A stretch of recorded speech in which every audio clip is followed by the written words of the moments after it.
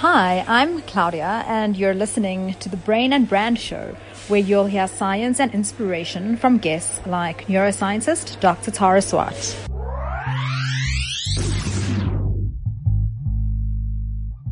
Hey guys, welcome to the Brain and Brand Show. I'm Timothy Maurice.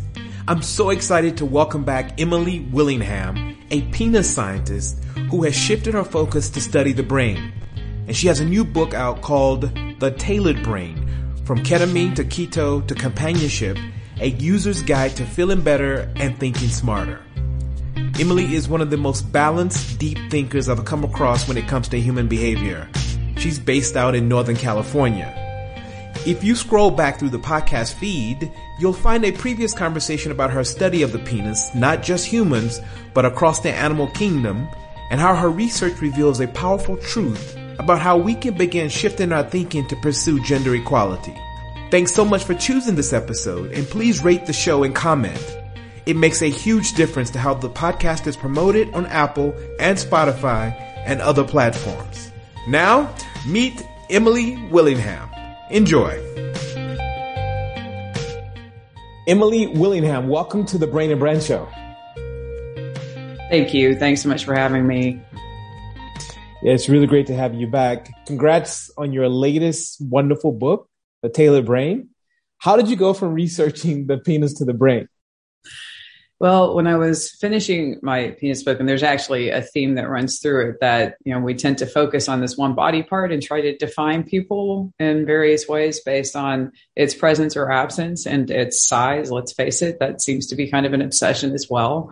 And, when instead, right, I think it would behoove us to focus more on our brains and, what defines us in that sense. And so I land on that sentiment at the end of fallacy, and then I take it and run with it in the tailored brain.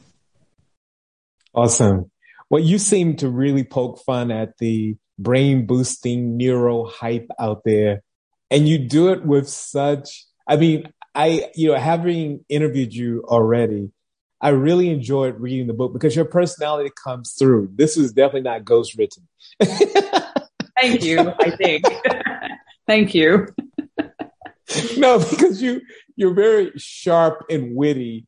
And I really enjoyed how you poke fun almost at a lot of the kind of quick fix neuro hype. Why was that important to you? It became important to me. I hope that, and just beyond poking fun at them, which I kind of confess to having done, and also I hope in a way that punches up, because I think, people genuinely do want to try to find something they think, or they've been told, or it's been implied to them that they need to do something about their brains. And so they're uncomfortable with themselves. And I think, my biggest hope was for people not to be led astray by the claims that are being made in some quarters, especially I think in the wellness sphere, about what we can do for our brains. So that was the aim. You do. Emily, you do punch up. I mean, you're not condescending at all. A lot of times right. When people are challenging, certain science, even in the replication crisis, there's a lot of people who are really sort of taking this moment to like you said, punch down at scientists. And I do think people have the best interest at heart. People are just trying, like you said, people are just trying to figure out a better way. And sometimes life gets busy and tough. And I think we're all guilty, especially in the work that I do, sharing science that, if something is compelling, you're quick to jump and go, hey, I want to share this. So I appreciate the even-handed way, by bringing your personality through and having a lot of fun while also inspiring people to think. I appreciated that in the read. Thank you. Wow. Thank you so much. I appreciate your saying that. Yeah. And I don't know, though. Like I said, in our previous interview, I kind of got a sense of your personality, just in the fact that you really care about this stuff. You're not just researching this topic just to do it. You genuinely do care. I do. I have a really strong sense of caring. I maybe don't come across that way sometimes, like on social media and things like that. But I do. Yeah. I have a really, really strong sense of caring. And I really care that people don't don't get led astray and don't waste their time or their money and really precious resources on things that aren't going to work for them. Yeah. Tell us, let's unpack your Planet Brain. Tell us a little bit more about the framing of Planet Brain. So the thing with brains and the research that we do and the studies is that we often have so many different names for things, and the names can consist, the terms can consist of 2 or 3 kind of long Latinate words. And, it just really kind of almost gets sort of wearying to try to think about it and to think about where things are. And then there's also this conceptualization of the brain as something that's wired. And yes, there's electrical communication among a set of cells in the brain, but they only make up about half the cells in there. And so I thought it was important to try to use some kind of construct that would orient people to where things are in the brain, and also get across this idea that there are tons of other cells in there that are not electrical. It's not wired, and they're all interacting as well. I felt like a map of a planet was maybe a way to go about that, so people could spatially kind of follow along and see and even maybe feel where they are as we talk about the different parts of the brain. Super. In our previous conversation, I encourage everyone to go back and listen to that interview. We spoke a little bit about the fact that you have children. And I want to imagine you were a teenager and you were sitting down with your children. What is it about this book that you think you guys should be speaking about at that age? If you were adolescents. I like that you asked me that, because my next book, or what I'm going to propose, has to do with adolescence. And one of the things I was hoping people would interrogate in this book, and I would like to think I had some level of wisdom like this as a teenager, but I do think I was busy. I largely was kind of being myself because I didn't have good constructs for being anything else. And I think that when people look at this book, I hope it encourages them to ask why they think they want to change something. Is that coming from something inside of them that says, you've got an issue, or is that coming from outside and being imposed on them? And those are 2 different things, and you would have 2 different responses to those. Absolutely. One of the reasons I think solitary confinement in prison is one of the worst punishments you can get is the nutritional value you get from engage in a delightful soul, right? Mm-hmm. The ability to have a wonderful conversation and a smile and so forth. You really make the case for the power of your social cognition. Can you just unpack that a bit more? Yeah, I'd be happy to. I am not an especially wildly social person. I like to be alone a lot of the time, but I do have my beloveds, right? And the people with whom I do like to spend time and enjoy it. And so, I'm not saying go out and party every night and that's going to be super healthy for you. But what I found is there's just a whole lot of evidence that suggests that, as you say, we know this. I mean, just by the fact that we impose that punishment on people is one of the worst things you can do, right? Is to isolate someone. We know that intrinsically. And then in the book, I introduce a lot of data that show that it improves us in a lot of facets to have people, our ride or die people whom we can trust, we can share things with, we can resonate with, is how I describe it in the book, because you get into sync physiologically, apparently some evidence suggests, with people when you're with them. Mm-hmm. And you offload burdens with each other. You share burdens, right? And you share joys, and you share lots of things that can burden your brain if you have to keep it to yourself. Let's talk a little bit about some before and after.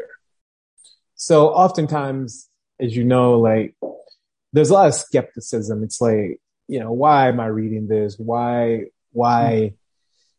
another book, on the brain? There's so much good, content out there.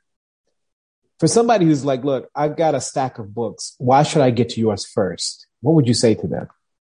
I think people would be surprised at what they find. They're not going to find quick fixes. Those don't exist. They haven't been uncovered yet, if they're even out there at all.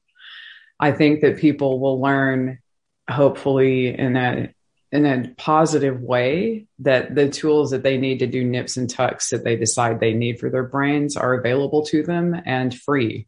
They can access them pretty freely and use them to whatever extent works best for them. Did you start writing this before the pandemic or in it? I really got into the writing and the research as the pandemic started. And so I was working like up to my ears in it throughout the first year of the pandemic. And I have to say that what I was discovering through my research was really helpful to me and kind of trying to cope with what was going on around me. In the book, I address anxiety and stress. I think we all recognize those were aspects of the pandemic. And I address mood, and I address kind of trying to maintain in the moment and the evidence base for how well that helps with some of these things. I started using it as I went along. There were things that I adopted. While I was doing that I think kind of really genuinely helped me stay upright and able to keep working and to reach for purpose. Awesome. Are these conversations tough for you? You mentioned earlier that, you're not the most sort of like outgoing in that way. You're not the party starter. I guess this is the first time I've even thought about it. We're so quick when we interview people to just jump into a conversation without checking in. Are you, how does this feel? Are these conversations a little bit painful? You can be honest with me. No, not at all. So when I say I'm not somebody who derives a lot of, like some people, I think they interact with a lot of other people and they get a lot of energy from it. And I'm somebody who kind of needs to get inside my own head and have like not a lot of like sensory inputs for long periods of time. But It doesn't mean that I can't handle this. I like this kind of thing because you get to talk about things that interest you, right? Or to me, interest me. And that's enjoyable to me to try to unpack stuff and get ideas from the people with whom I'm speaking. I love that. Sure. Thank you. So, one of the things that moved me was, coming from America, but now living in a society where, it's wired, the collectivism is the dominant sort of social paradigm and philosophy, and having traveled to the East quite a bit. How do you think the book will be received in the West versus? That's an interesting question. I think that, Westerners maybe would find some of it almost coming across as, it just depends on which kind of Westerner you are, right? Yeah. I emphasize the value of social interaction, the value of telling stories, and the value of art as a medium for telling stories. And I think that's something that can be universally appreciated. But some of the practices arise from non-Western cultures. And so people from non-Western cultures probably will more readily recognize some of the things that are described in there, like the mindfulness practices and that sort of stuff, because Westerners lifted those, right? And there may be a stronger affinity, depending on your cultural background for some of those things in the book.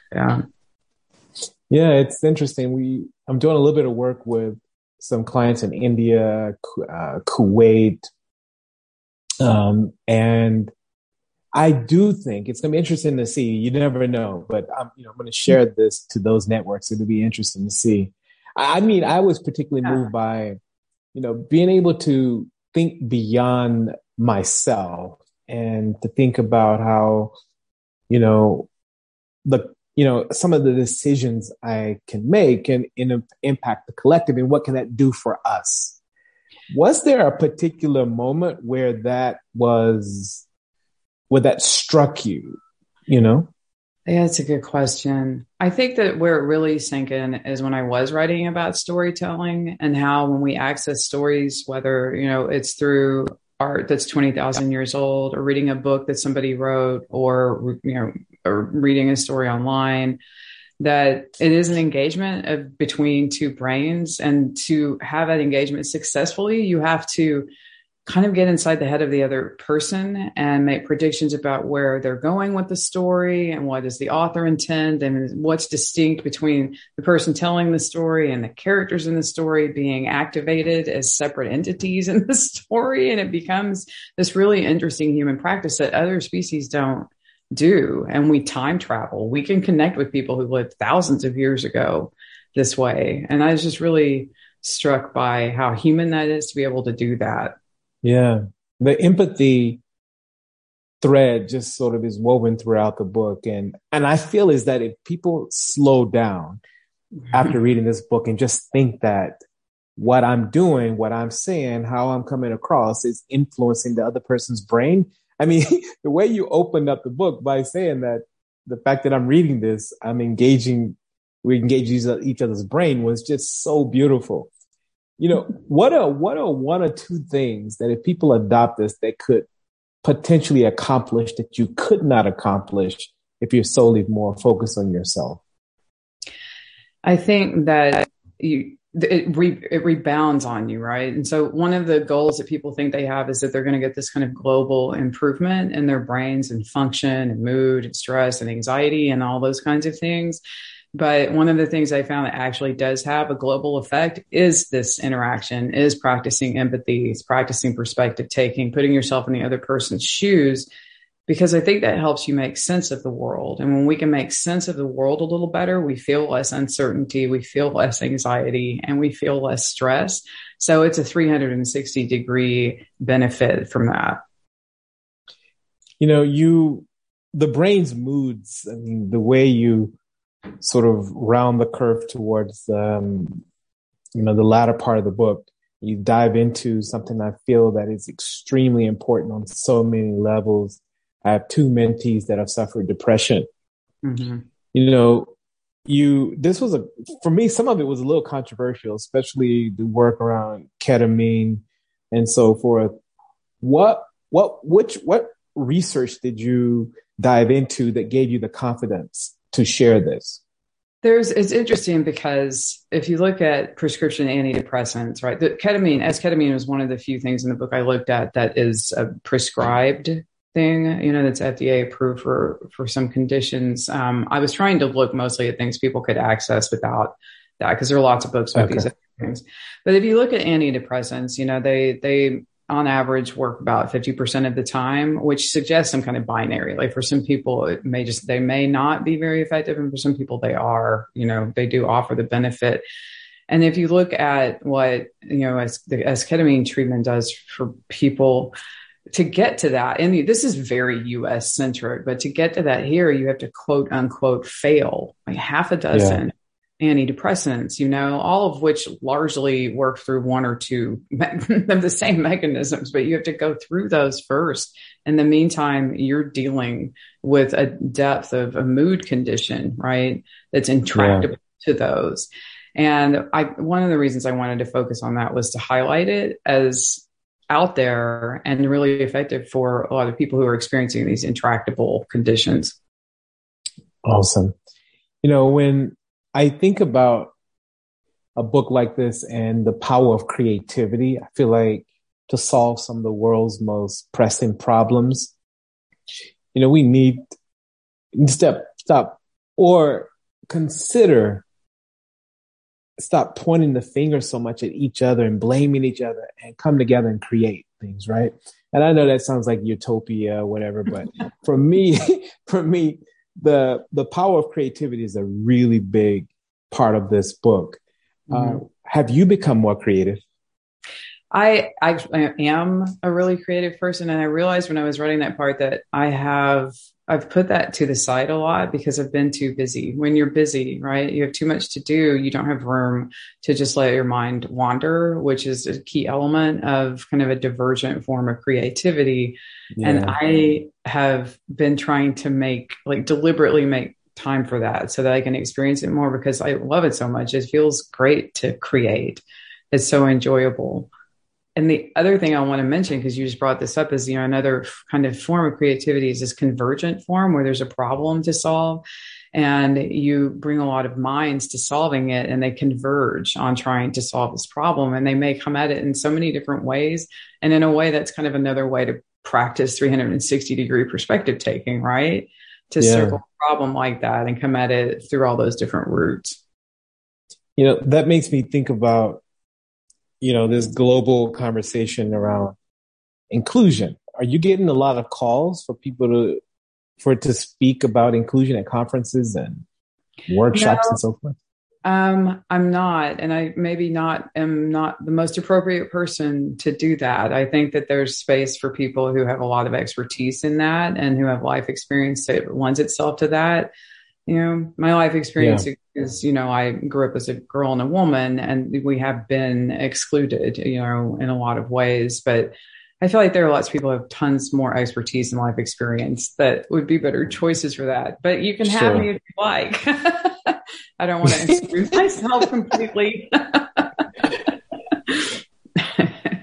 Well, I think one of my big arguments is that the inclusion conversation is approached in many cases. The starting point is the wrong point.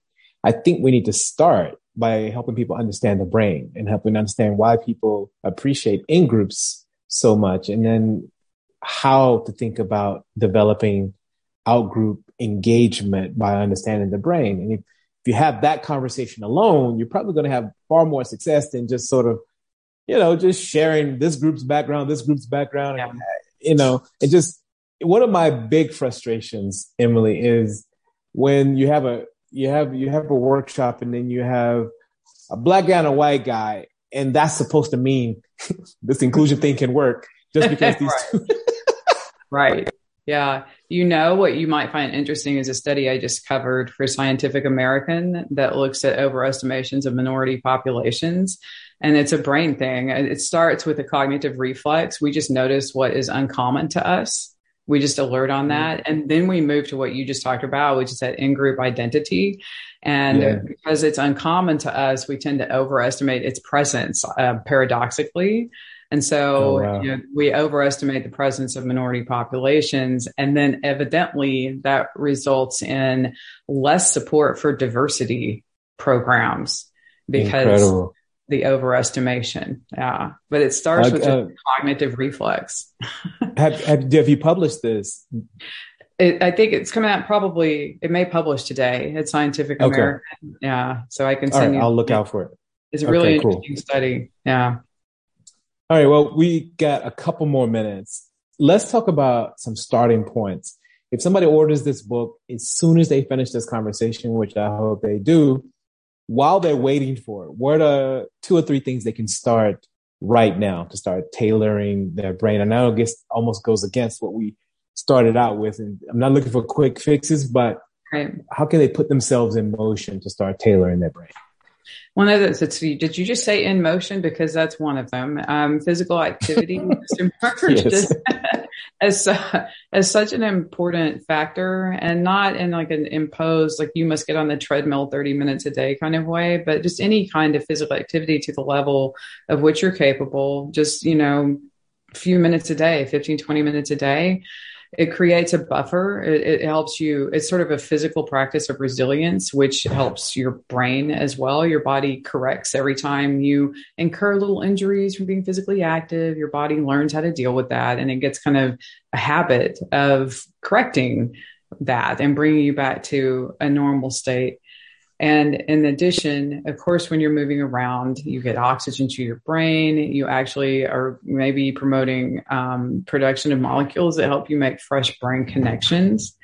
And so that's one of the most accessible things, is just to get some physical activity in. It doesn't have to be a ton. Awesome. You got to give us at least one more before we wrap up. Okay, sure. Another one is, yes, engage with people whom you trust, the people whom you love and trust, and share with them. Don't be, reluctant to do that, because, we're all there to kind of mirror one another's emotions and share burdens with each other. That's a very human necessity. Well, Emily, how long has this book been out again? It published in December of 2021. December. Mm-hmm. Yeah, December. Well, I really wish you the best as you continue to roll this out and share it to the entire world. I feel extremely grateful to be following you on Twitter because I do like your Twitter personality as well. Thank you. Yeah. I really appreciate it. I wish you the best and all the best to your family as well. And I look forward to the next conversation. Great. Cool. Thank you again. This was fun. Take care. Okay. You too. Thanks so much for listening, and do share this episode with someone who wants to feel better and think smarter. Until next time.